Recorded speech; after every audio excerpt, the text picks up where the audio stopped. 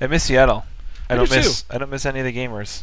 No, I do too, though. I don't miss any of them. The drive home today on the 4-lane freeway, next to the other 4-lane freeway, going the other direction, and the nearest, like, anything that wasn't a car or concrete was like a junkyard.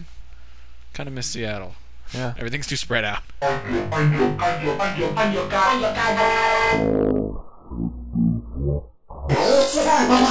Damn ass, I'm gonna rip your fucking balls and ram them down your goddamn throat and make you a new fucking box. Do you fucking understand me? Get the fuck off my goddamn bench, you piece of shit. I'm gonna make you a faggot when I find your goddamn ass. I'm gonna ram my fucking fist up your ass. Balls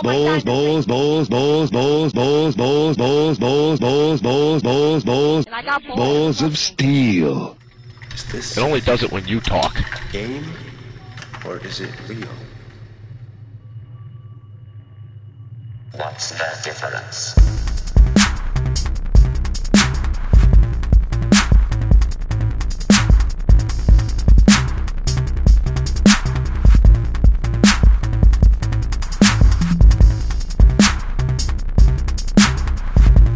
Eat shit and die. This was my first PAX, and it was a good time. I would say it was a lot smaller than E3, but at the same time you can see it's going to be E3 probably next year. I witnessed a lot of something that I heard PAX was notoriously known for, like speaking specifically against, which was I noticed a lot of press getting a lot of special treatment. And Yeah.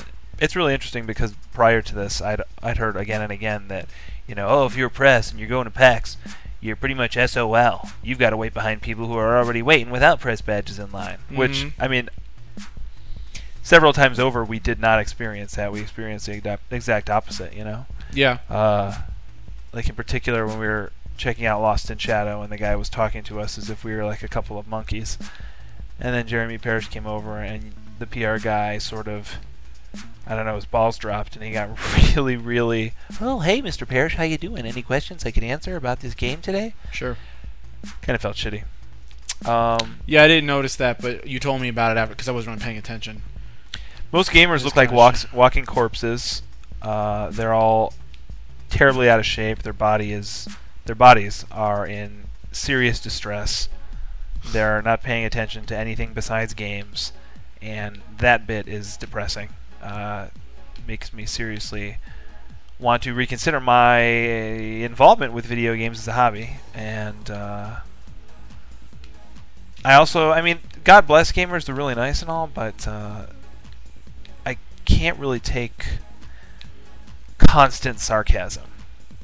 I can if it's funny. I mean, if it's really funny and clever, then I guess I can deal with it. You know, like a Simpsons episode. Then I can roll with a Simpsons episode, a good Simpsons episode from like 1996. I could roll with for probably about 24 hours and not get sick of it. But you know, sitting next to a bunch of gamers who think that every conversation is an opportunity for them to be sarcastic and hilarious to an audience that doesn't exist is one of the most annoying, skull-cracking things I've ever experienced in my life.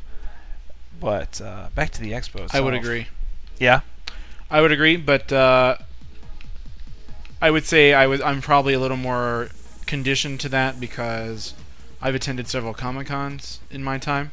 Sure. And it's more or less the same exact situation as you just described. Those are nightmares, I imagine. But I would wager to say maybe exasperated a little because comic book fans are some snarky people. Well, you know, I'm not denying that, but I can't imagine anyone snarkier than video gamers. Just from my experience, you know, like yeah. No, you're probably right, and it's Jesus fucking Gradius, and it's probably such that how do I want to word this? It's probably such that those two crowds are pretty much becoming one and the same with every passing day. There's definitely some overlap, I guarantee it. You know. What else? Yeah, the expo was really cool. Seattle's a beautiful place. Probably the only time I'll talk about this. We had a really good time on the Talk Radar podcast and talking with those guys who were for sure every bit as nice and funny and smart as I thought they would be. They're my internet crush, probably. Well, looks like you forgot about that. Oh, I did forget about that. And I need more practice. got totally wrecked. Attended one or two panels. Lost all respect for, or lost whatever respect I had for the Giant Bomb crew and their site. Yeah, I don't know. Played a lot of games. What did you think about PAX in general? Was it good? Bad? Yeah, overall I liked it. I had a good time. But a lot of the complaints that you've already registered are the same things I would complain about. Would you go again next year? I would go again next year only because, well... Would you go for 3 days? No. Most certainly not. It kind of... I probably will go again, and it kind of depends because you've come out of PAX really looking at the priority that games have in your life and where they sit in terms of how much personal energy you're going to be expending on those games. Right. Much less. Yeah, it's become much less. Whereas mine is probably a lot more. Well, at least, I don't know. I still don't even know what I'm doing. But hopefully this time next year, I've at least had my say in a few arenas enough to grant me that supposedly coveted access to things like E3 or industry-only shows. Sure. However, seeing the things that I saw at PAX and the situation you've already described, and another somewhat minor incident. I don't even call it an incident. It's just a thing that happened. It didn't really affect me at all, but it was indicative of what the future of that trade show is. And like Brett Elston on Games Radar has wisely said in their latest podcast, in 5 years PAX will be ruined. Sure. And people will have to move on to a new darling show to attend. Yeah. Because it's my first two, obviously. And I guess what surprised me was the level of corporate, I don't want to say corporate presence, but it felt more like an industry show than the amount I of thought money it would. invested, I think is a good way of putting it. Dude, terrible. Gradius. Yeah, for sure. It seemed like there was a lot more money put in by companies there.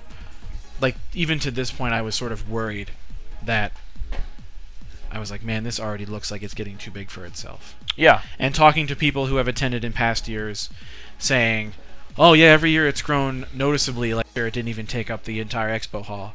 And before that, they weren't even in one of the halls. And before that, it wasn't even like 3 floors, and et cetera, et cetera. That kind of crazy growth just spells doom, because that's the reason people don't go to Comic-Con anymore. Is that show is just way too crowded. Yeah. And it's way too much of a thing to say that you've been to. Whereas if you have a genuine interest and passion and appreciation for a medium, you're basically boxed out by everybody else. Quite literally in some cases. I mean, there's games that we'll talk about that we only watched because, quite frankly, we weren't in the mood to stand in line to play Fable 3. Yeah, I mean, my When it'll experience be out in a month and a half, and we'll just play it then. my experience with PAX was, hey, there'd be a lot more lines than the E3s I've attended. Or the lines be longer. Yeah. I mean, sure, E3 has some 2-hour lines to see the next big thing, but as far as games go, I definitely waited a lot longer per game in line in PAX. Or I didn't wait at all, like you said. Right, just chose not to. Yeah. Also, small aside, the Seattle Convention Center is like a late game Doom level. Yeah. I mean, Yeah.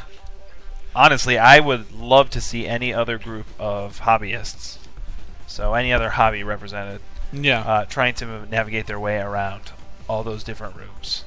Yeah. And not even in the convention center, but moving to the Sheraton next door and keeping track of everything that's going on. PAX, the program is thick, but I would honestly suggest it's not even thick enough.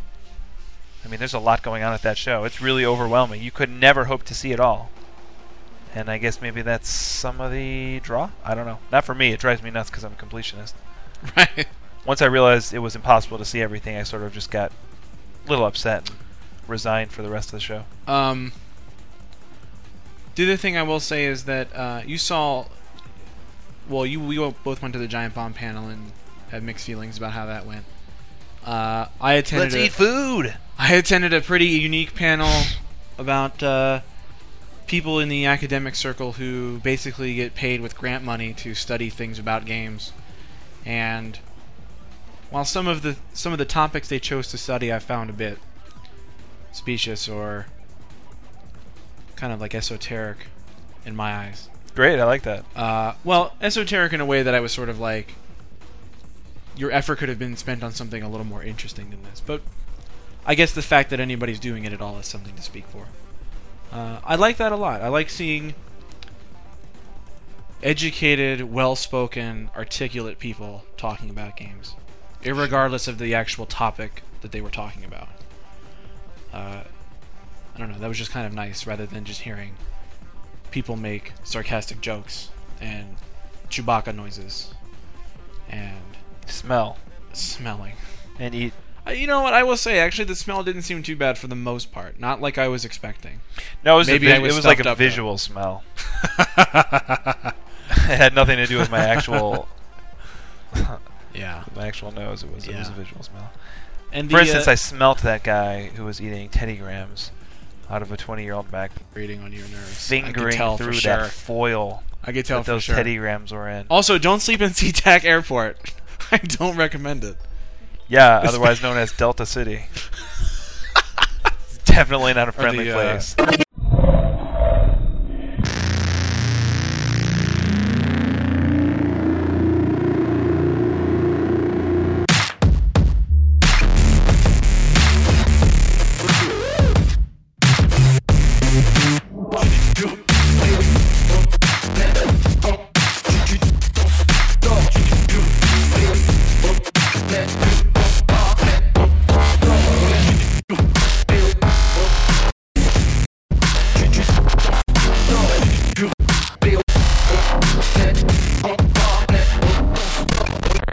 Keeping in theme with the idea of the lines and everything, and actually for the most part worked in our favor, I think, because a lot of the games that we were really interested in had little or no attention paid to them at all. Like what? Like Bangayo, for instance, was pretty easy to get in Bangayo and was play dead Bangayo. empty. It was really sad that the D3 space that they had for Bangayo at the Microsoft booth was, especially on the last day, it was empty. There was no one really wanting to play Bangayo, but it was overloaded with people trying to win a free computer at a nearby booth. I don't even think it was that. It was like a cooling. Yeah. It was. Yeah, maybe it wasn't even anything as significant as a computer, but it was just sad because the D3 people were literally at one point, the last day when I went to try the game out, they were literally being pushed into the wall of their own booth and sort of just staring at each other like, "What is this? Why are we here? Do we have any sort of? Is there any action we can take?" Right. To try and control this mob, and no, there was none. But if we're gonna talk about games, let's start with Bangayo. Let's start with Bangayo. Start with the explosion. What's that? Start with the explosion. Yeah, the several explosions. We haven't even had a chance to talk about this because it was announced after our last recording. And just Bangayo? Yeah, Bangayo itself. Yeah. And then like the day or two after that, it was announced that it would be at PAX. So we were just thrilled because we've both espoused. I had no idea it would be at PAX. We both espoused. I probably meant to tell you, but it was like in the ramp up of leaving. Yeah, you know. By the way, when I found out, I was stunned. We both espoused our love for treasure games, and Ray especially has actually specifically talked about Bangayo Spirits on the DS, which is a game that he sunk a lot of time into. Yeah. I played the Dreamcast game for a little bit, didn't understand it. Tried to play the DS game for 5 minutes, didn't understand it. But I could tell it was something that, had I had the luxury of time to play it on my own, I probably would like it.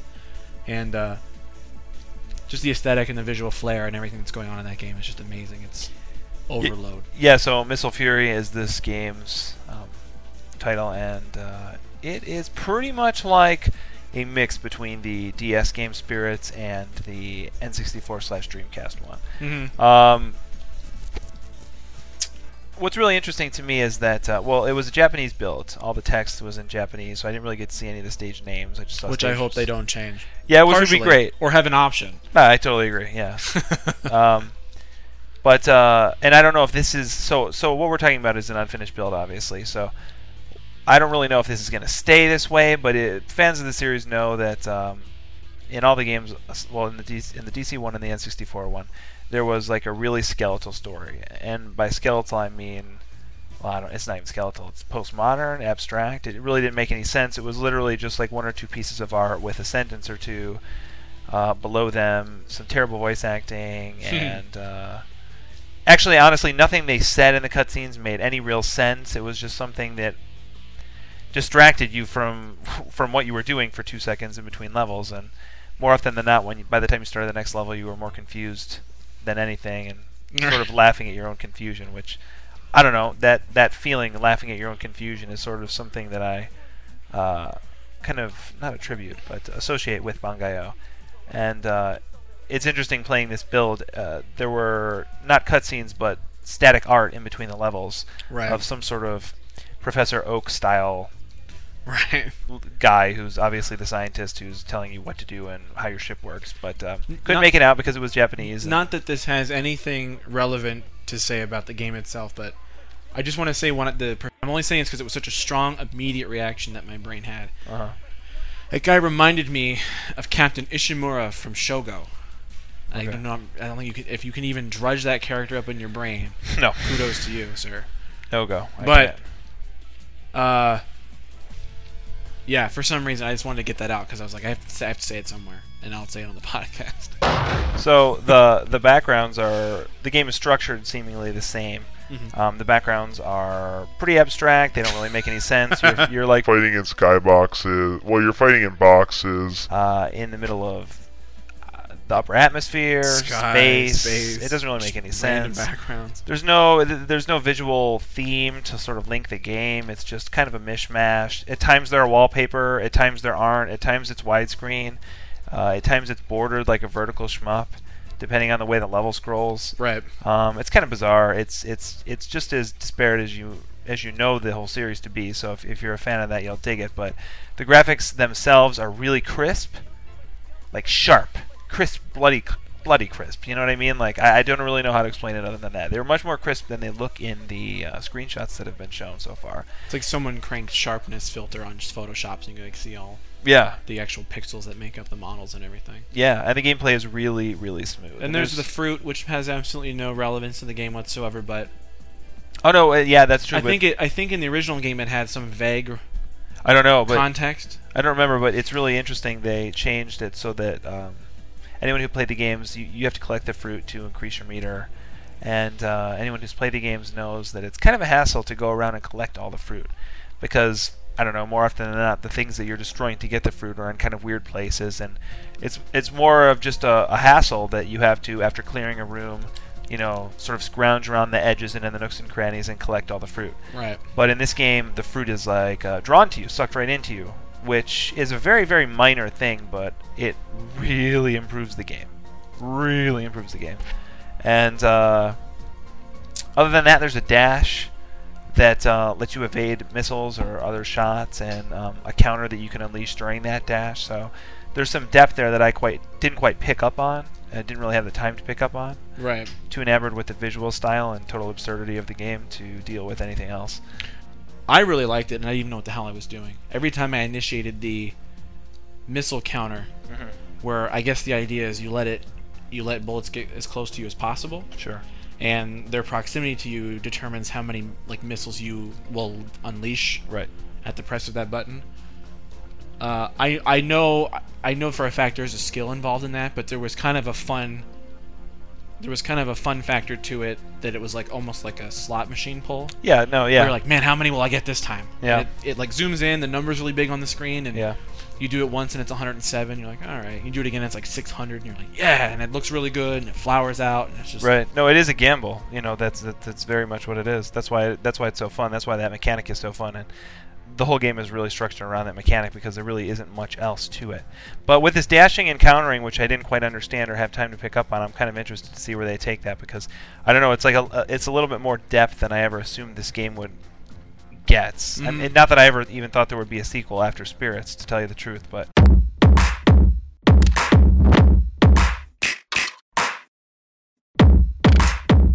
But it's like I expressed this to you before the podcast, saying that this is the first Treasure game that's digital only, so I'm not going to be able to buy it. Which I'll say this again, even though you heard me say it once before. I'm not really a collector or anything, but I don't know. That's kind of sad.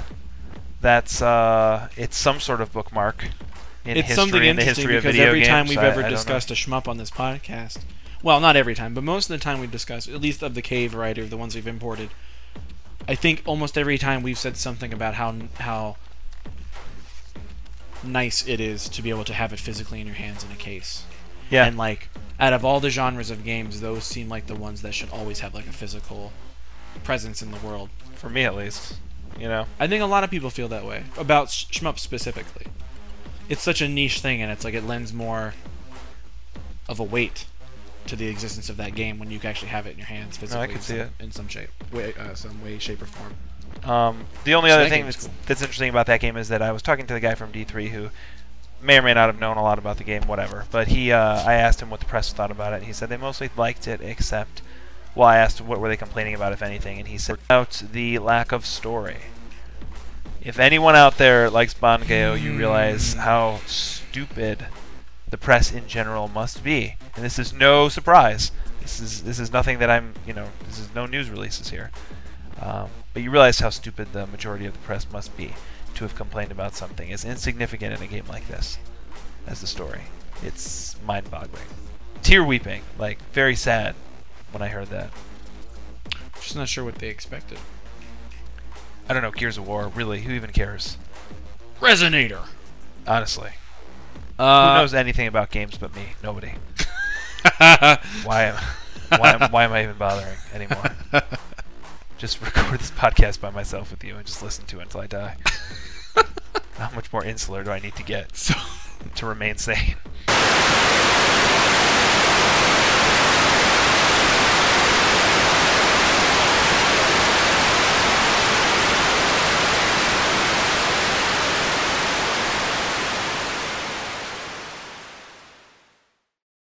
So let's stay in the Microsoft booth then.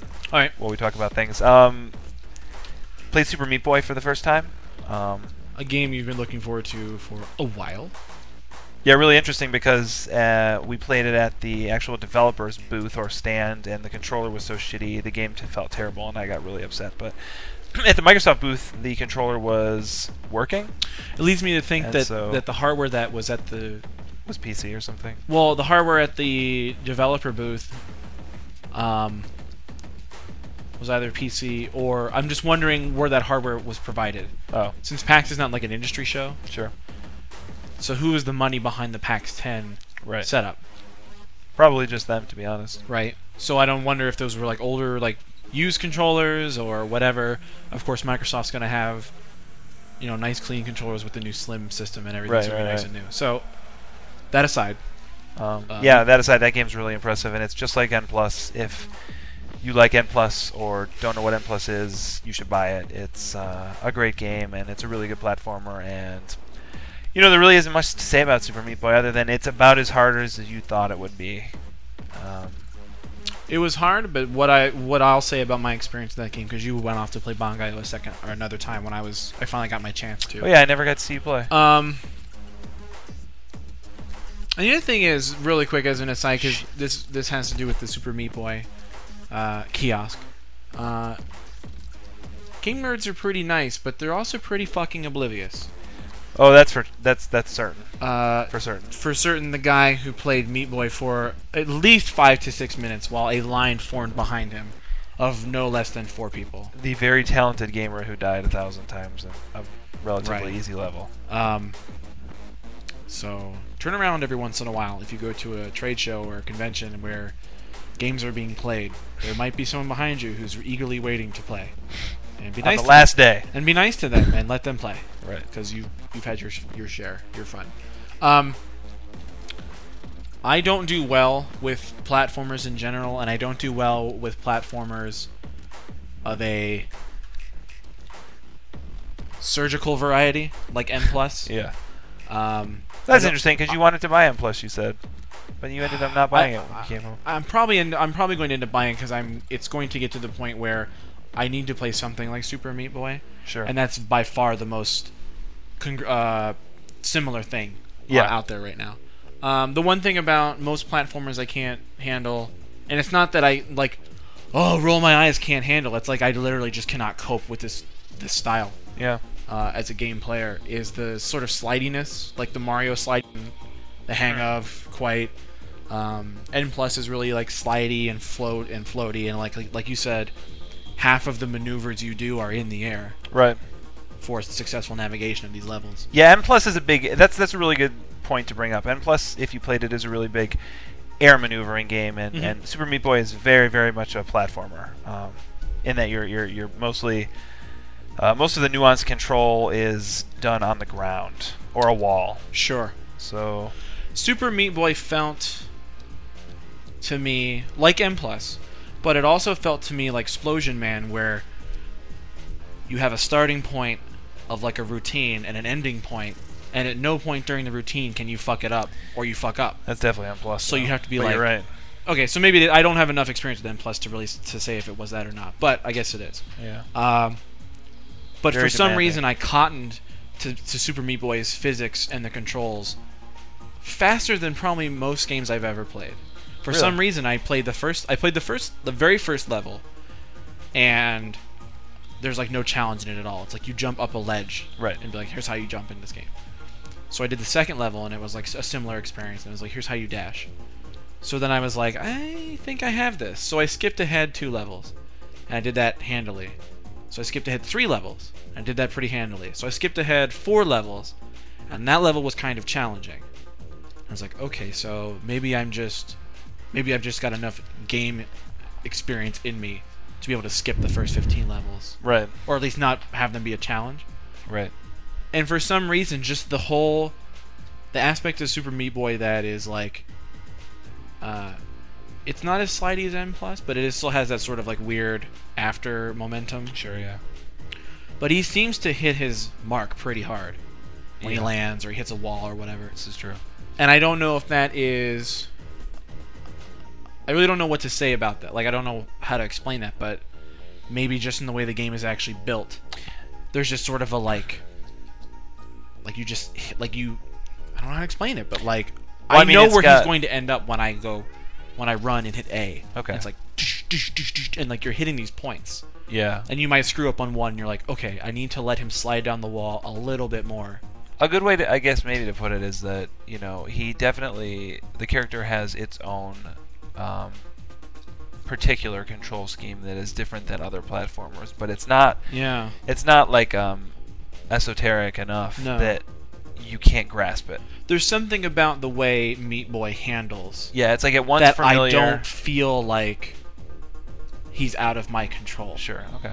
Yeah, I get that. Just when he leaves the ground and I'm like I propel him towards something, there's like a weight to how he there's a speed and a weight to the way he moves, where I don't question. I'm like, did I not? Is the jump not working? What's going on with this game? Fuck Right. these mechanics. It's like, no, I fucked up. I just need to figure this out. Like Splosion Man, I guess, in a way, where you're like, oh, I got this part, but there's a laser that I didn't see. But I Right. wouldn't have seen it if I hadn't gotten this far. So next time, I'll deal with the laser. Right. The next time, I'll deal with the next obstacle. I don't know. It felt really good, and I'm really excited to play that game. That game's solid, and it's I gonna think it'll be really fun, and probably- I hope... probably one of the better games I played this year, to be honest. I didn't get a sense of how many levels there will be in the final game. It looks like it might be laid out like worlds. 300, I think he said. Okay, that's good. But I'm not. I mean, don't quote me, but I'm pretty sure it's Something 300. I didn't talk to you about is that the guy who played before me had obviously played the game a lot at the show, Uh-huh. or played it previously somewhere else, or I don't really know where. But he was playing the... I guess there's like a light side, dark side aspect, or like good and evil, or was it light and evil? So there's like there's the light levels, and there's the evil levels. Did you see this? Oh, it's more like, yeah. When you're saying that, it sounds different than it is. Just when you're saying it, it kind of sounds that like there's Visual, 2 versions like of a every visual level. change. No, but it makes it sound like there's 2 versions of every level, and I don't know that there is 2 versions of every No, level. I but- think the way he said it was that, you know, some levels have. Like Mario Galaxy 2 or Mario Galaxy has the comets that go by and alter the difficulty of the level. Mm-hmm. That's what he made it sound like to me. Like certain levels have an extra challenge mode. No, to here that. I saw this. I actually saw specifically someone play a light version and an evil version of the same level, or somebody showed it off. So like, and unfortunately I can't remember the exact example, but like,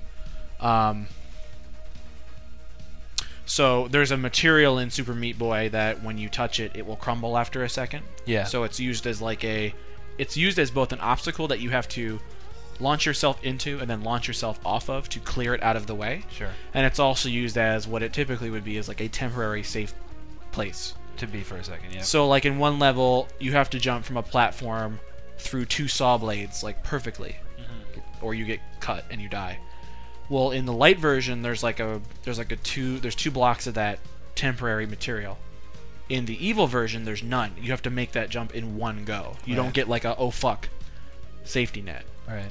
So like that's I how gotcha. it's like that or But is there an evil version for every level? yeah. Like it Really? was a button you just hit on the overworld and it just switched over and everything was like red and fiery looking and That's kind of psychotic. yeah. So it might be like 150 levels and there's 2 Times versions of 2. each. Yeah. Interesting. So I like that. I like that a lot. That game looks We'll see how much you like it when you're talking about the game in a couple months. when I'm on When you're level on 100 3. And you can't fucking I beat. can't fucking deal with it. Yeah.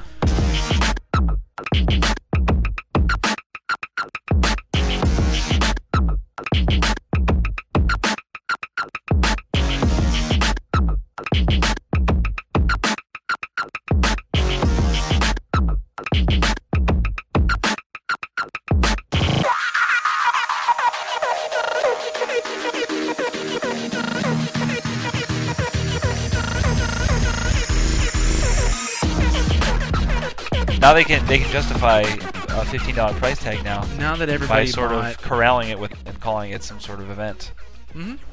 like the Games Feast. sure. $15 games feast on them. Hey man, 300,000 people paid $5 to play Dead Rising for 5 minutes. That's not fair. That's pretty harsh on that demo, but No, it's it's kind of what it is. I don't disagree. So they'll justify anything now. If over 250,000 people paid $5 You're right. to play a game for 5 minutes. You're absolutely right. So, but Uh, I mean, I think God, $15 worth of fun.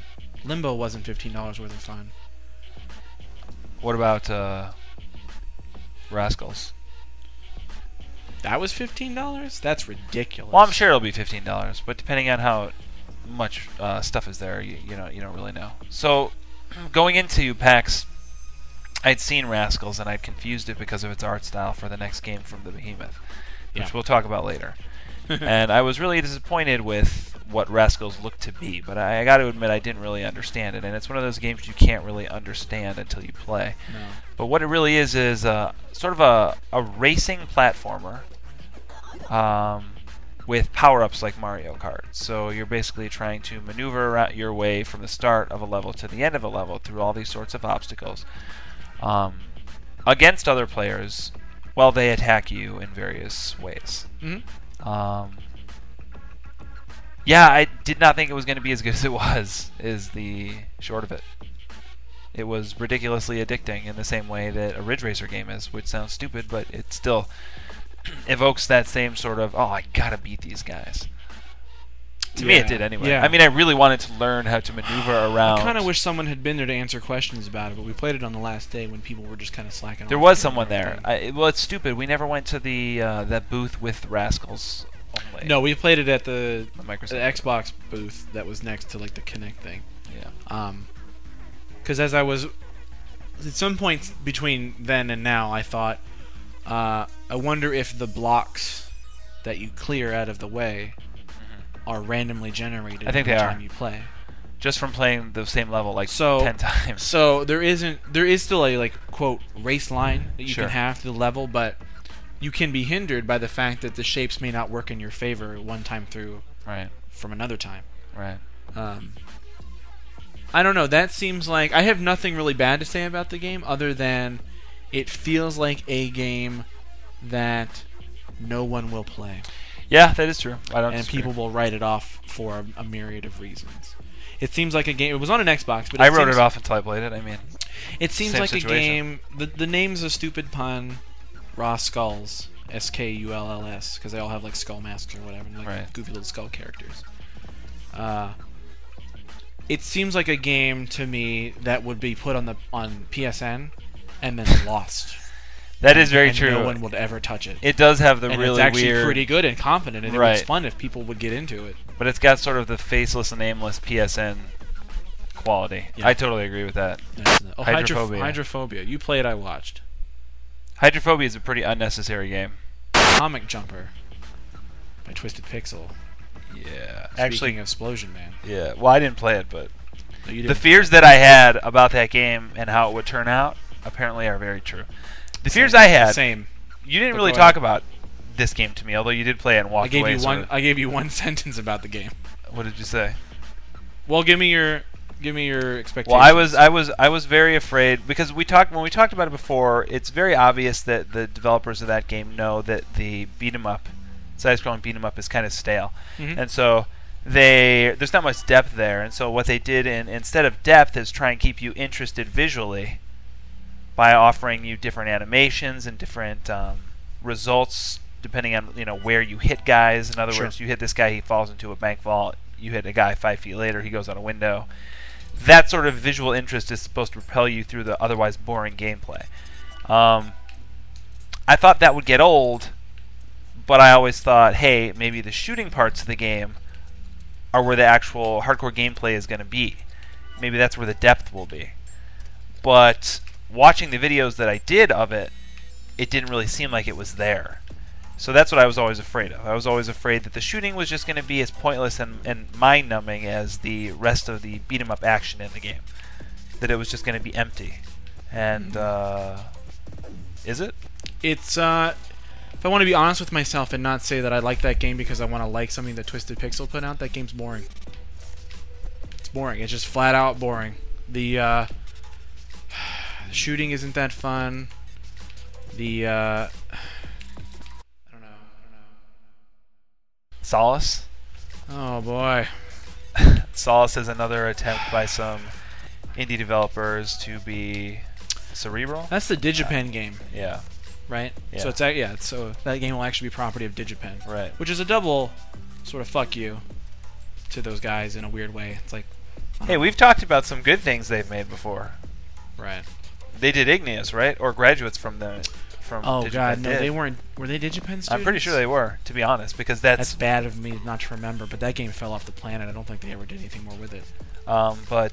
yeah, Solace is a vertical shmup on a white screen, nonetheless, and it's available for free if you want to. Oh god, I didn't even think about that. It's available for free if you want to check it out, as far as I know. But it's I mean the quickest way to explain it is imagine if it's to shmups what Limbo is to platformers. Like a visually kind of interesting but stark. I don't even think it was that interesting. Yeah, I guess it's not. But I mean, I don't think it's an inappropriate analogy when you look at the game. No. It's a vertical shmup where the gameplay isn't very fun. So they took one of the genres that is basically just about gameplay. The genre that has been distilled down to pretty much just gameplay. Yeah. And they took the gameplay away from it and tried to make it interesting by adding text and clever ideas. And I don't think the game isn't unclever. For example, one of the levels is depression. And as such, your bullets come out of your ship but sort of just flail about. They don't do any damage. That level also moves very slow. And you're basically left with no offensive action. You're just dodging other people's bullets, and I guess it could sort of evoke a depressing attitude or emotion. I don't know. I was depressed when I just saw the game. I didn't really need to see like the depressed level to get depressed. It was just sad watching bullets move that slow and seeing people approach it as if it's a shmup or as if it contained any challenge. It was just so boring. They sort of suggested when they were first explaining it to us that it had sort of a sound progression that there were layers of music that would be added as you progress through the game. You know, he answered your question almost in a way of you asked it and he thought it was a good idea, so now he's decided to put it in the game. Yeah, actually, I asked him the question. Yeah, we'll have that by then. Yeah. In the next release. But no, remember I asked him. I said, "Yeah, well, does it have a sort of visual musical progression like Rez?" I've never played Rez. And he was like, "I never played Rez." And then, you know, immediately another producer or director, whoever he is, I played Rez, turned around and was like, "No, we played Rez." Yeah, that's. And I was that like, was really kind of weird. Well, that's kind of bizarre. I'm not saying you need to play Rez to know how to make a vertical shmup. But it's obvious somebody knows that game's probably pretty important to the to the existence of this game. Right, yeah. Like they knew it would be a question that would come up. Exactly. So someone had to find a working Xbox and 800 Microsoft points before PAX to make sure that they had played Rez. And to be honest, if you're making a game that is visually and orally, I don't know, changing, you're probably going to want to know the pedigree of games coming before you, which made it kind of frightening to me, for me when the guy said that he didn't hear of it. So it's Greg Kasavin's game, formerly of Spec Ops: The Line from THQ. Might as well be Spec Line. Who even cares at this point? Generic shooter where you kill Arabs. Number 3. Spec-Apocalypse. No. Yeah, could be anything that terrible. Get it? So who knows what's going on with that game anymore? Get it? I barely cared when Kasavin was on the project. Now that he's off, the last thing that would make me care about that game has literally left the project. So right. He's now working on a game called Bastion, which is a company, I guess, formed out of a lot of ex-EA people, from what I understand. He demoed it rather extensively on the Big Live Drunk Fat Show, Live, yesterday. Oh. Which was actually interesting because he demoed it for a while, and I saw more of the demo that I didn't get to see, and he was talking about, being pretty candid about how the team came together and where everybody came from. The game looks pretty good. That game was really fun to play. It reminded me a lot of like an isometric Fable. Yeah. And you were saying that Greg had told you that a lot of their inspiration had come from Link to the Past. Yeah. And I guess Diablo in a way. I don't remember what else he said, but he made the remark that Link to the Past was a big influence on the game. Yeah, and I guess a lot of the focus also is on the combat, which, you know, you walked away from it explaining that, yeah, the combat feels like a combat-oriented game, which I know when you look at the game, it looks like a mix between A Link to the Past and Equinox on the Super Nintendo. Did you ever play that game?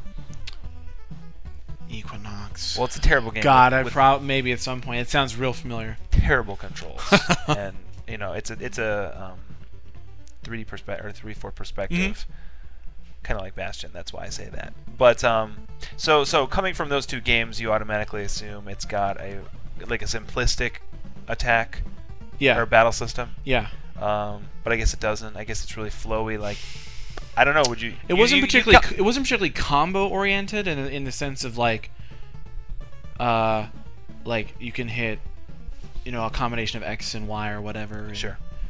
But the way it felt was a lot like Fable, and I actually had to. I wrote this down in a post on GAF, so I was forced to put into words exactly why it made me think of Fable. And the reasoning is that in Fable there's a serious, even if you're using light weapons or heavy weapons, there's a weight behind your actions in Fable when you fight. Your character doesn't stand stationary and just swing their arms about. They are like carried forward, as is the natural momentum of what you're doing. So like if you just sort of attack in Fable and don't touch the directional stick, you're still moving through the game world because your character's lunging forward and stabbing at enemies. Which is kind of like Arkham and Viking. It's kind of like Arkham, but it's not like a homing. It's more just like sure. The natural momentum of doing this motion will make you move forward.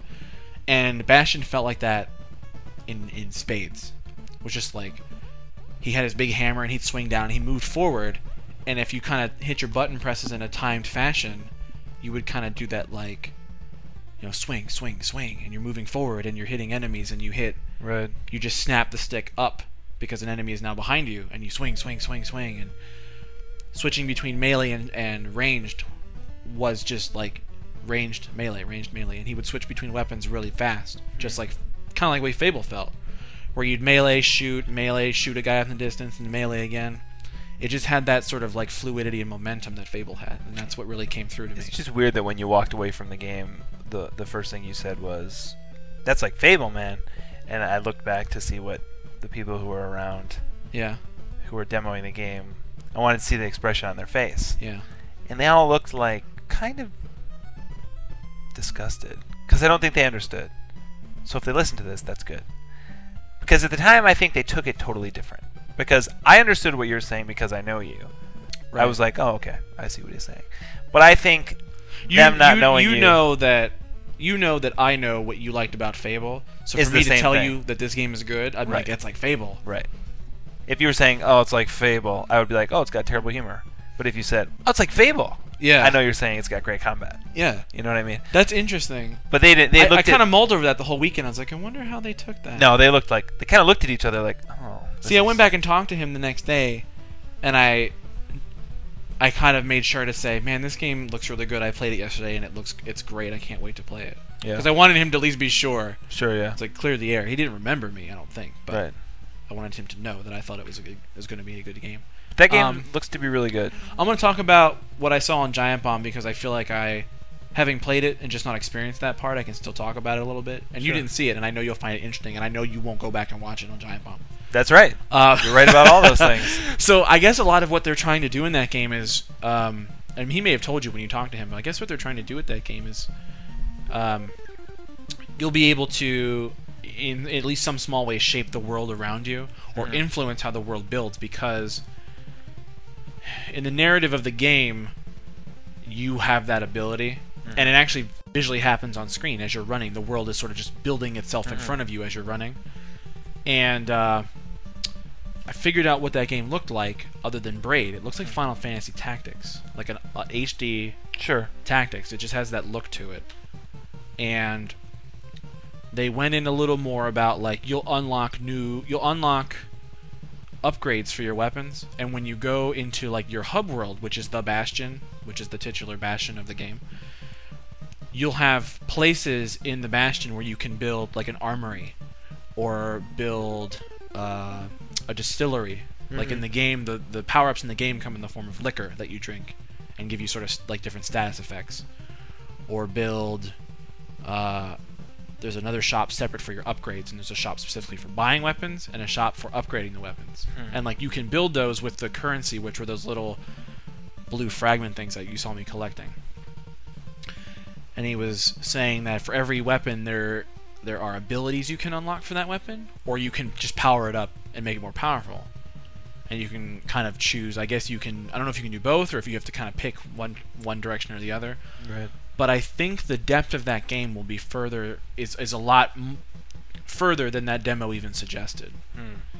And Greg Kasavin made the remark that the tutorial level in the demo is a lot more linear than the final game will be, which clues me in that the game will be probably kind of open-ended. And you're supposed to like revisit worlds and like kind of grind them out and open up new areas with new abilities that you grind up to, and I don't know. I'm psyched for that.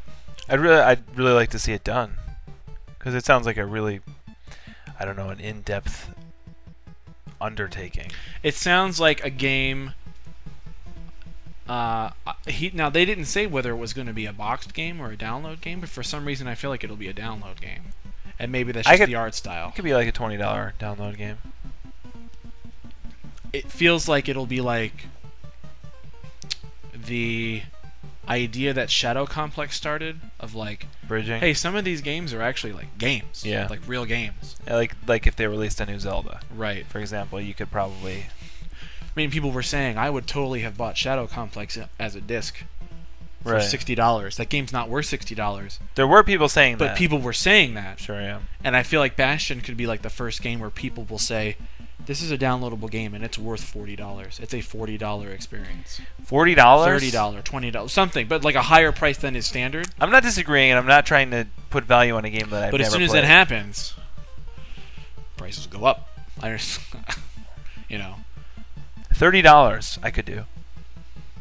Right. But what I'm I know what you're saying, Yeah, what I'm getting at is it feels like that could be but I'm more stuck a on landmark. A landmark in saying, some of these games that don't come on discs are really actual full-fledged. And that games speaks a lot to the game and the production values of it. Thank you for listening to Podcast 1988.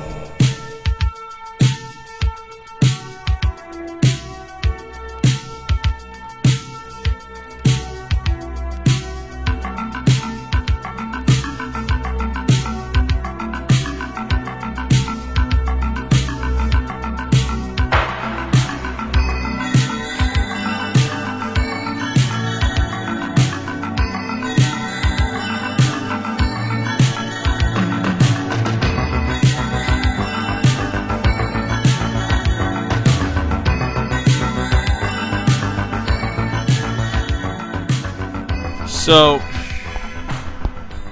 there were lines for games, and that was disappointing because the Microsoft booth was fucking teeming with people all 3 days.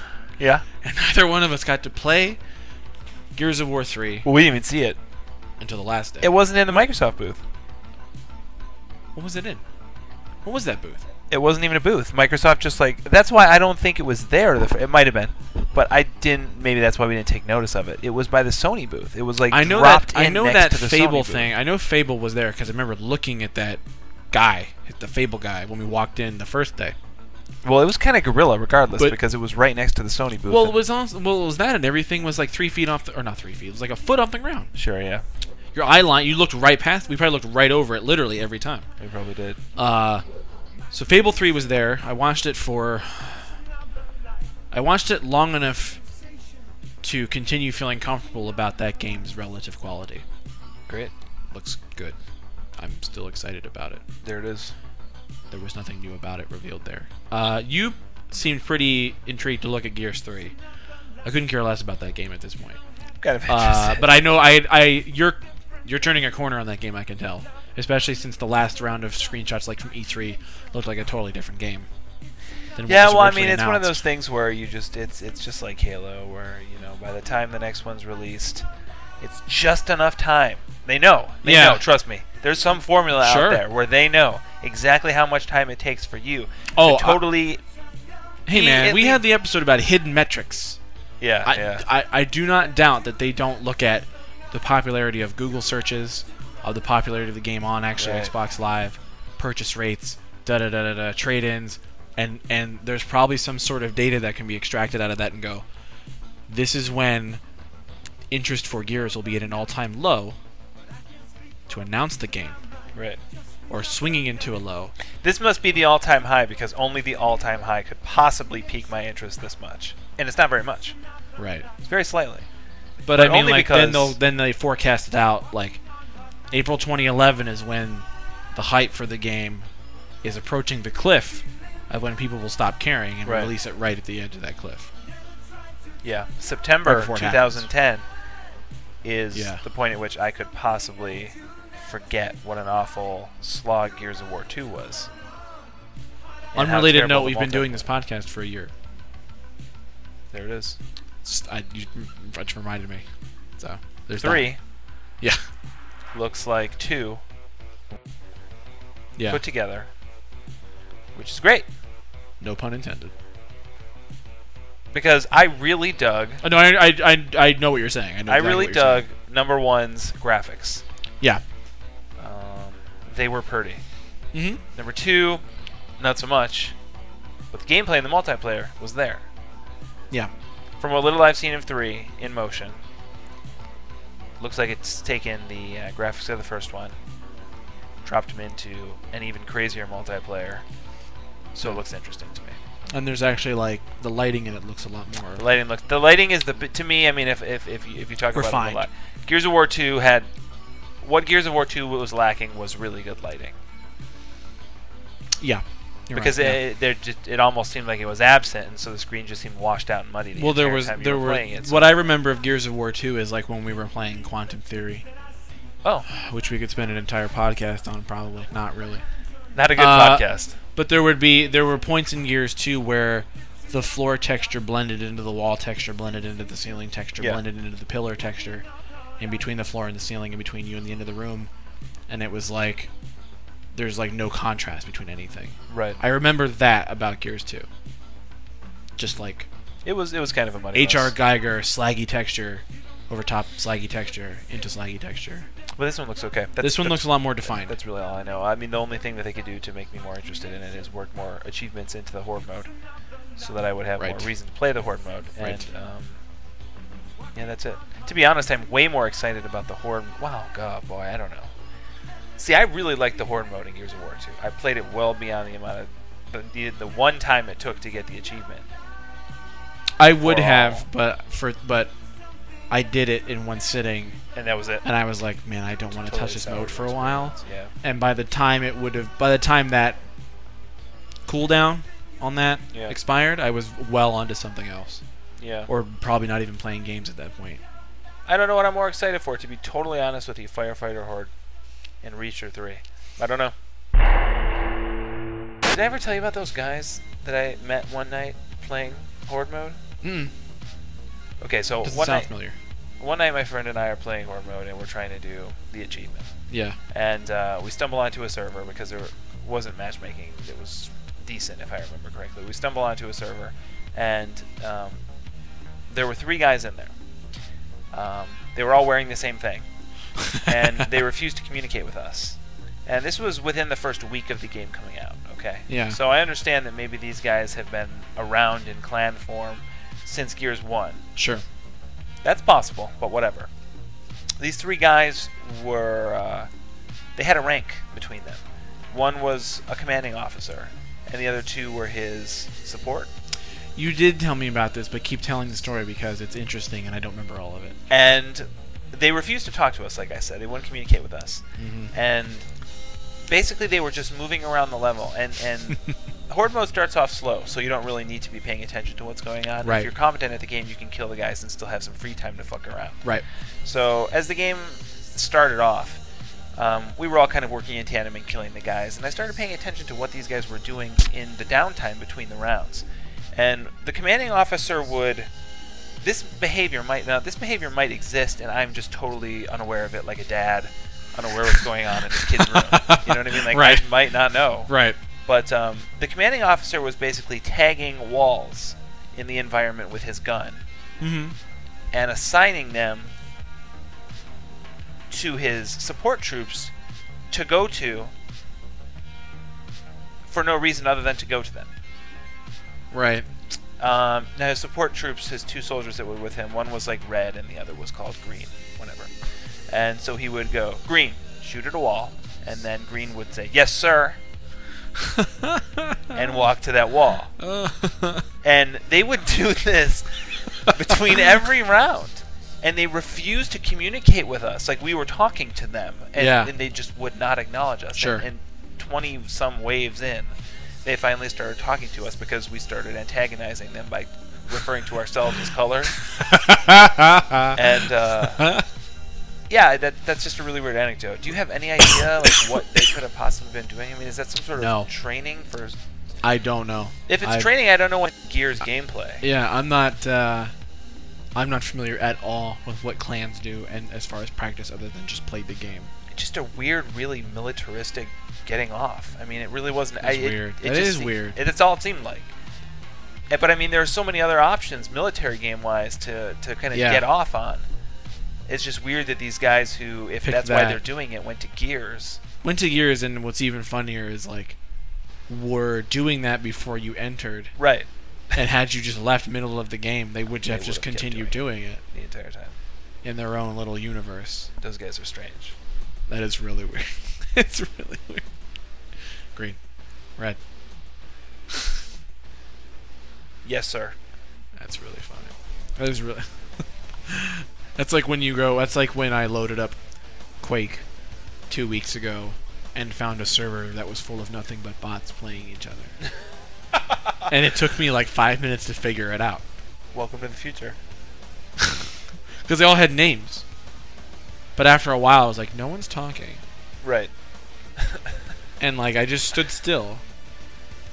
And if I didn't attack the opposing team, they would ignore me. And just go right for the other bots. This all is probably a server running. That was weird. It was weird. I didn't know what I like. I don't want to say I was scared, but something in my psyche was like, this is wrong. Something is weird about this. Why is it's familiar because it's probably somewhat similar to the situation that all humans are in. Maybe. But it just I sort of became distinctly aware of, like, if you envision, this is getting off on a huge tangent, but it was so weird. If you envision every game as like a building in a city, and every session of that game that's being played is a room in that building, and it's like I found the room in the basement of that building, Right. Sure. where there are nothing but automated puppets Yeah. inside the room On the edge of town. carrying on the edge of town. No, that's Quake, carrying out like subroutines of facsimile behavior. And it's like my brain became aware of that sort of organization of where the hell I was in the vast internet space of gaming.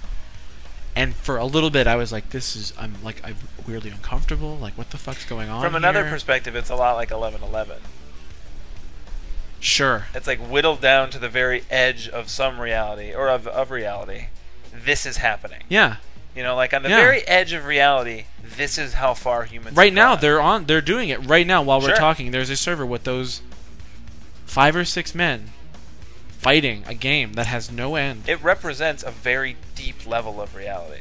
You know what I mean? Just a very Yes. convoluted, deep, abyssal Yeah. level That's of reality. exactly the sensation. It's like It's like you step... Yeah, you're right. It's like stepping into a very eerie basement where weird things have gone on. Right? I totally agree. I get the so concept. if you want that experience, start up a Quake game, or Quake 2 even, because Quake 2 is even less populated than Quake. Or no, I'm sorry. No, it is. Quake 2 is as or if not less populated than Quake. Great. Quake 3 I would is the love game to. that people are still actually kind of playing. I would love to play Quake 2. Rail only. So Q2 I can't really tie that into anything other than some first-person shooters. Quake, do a transition.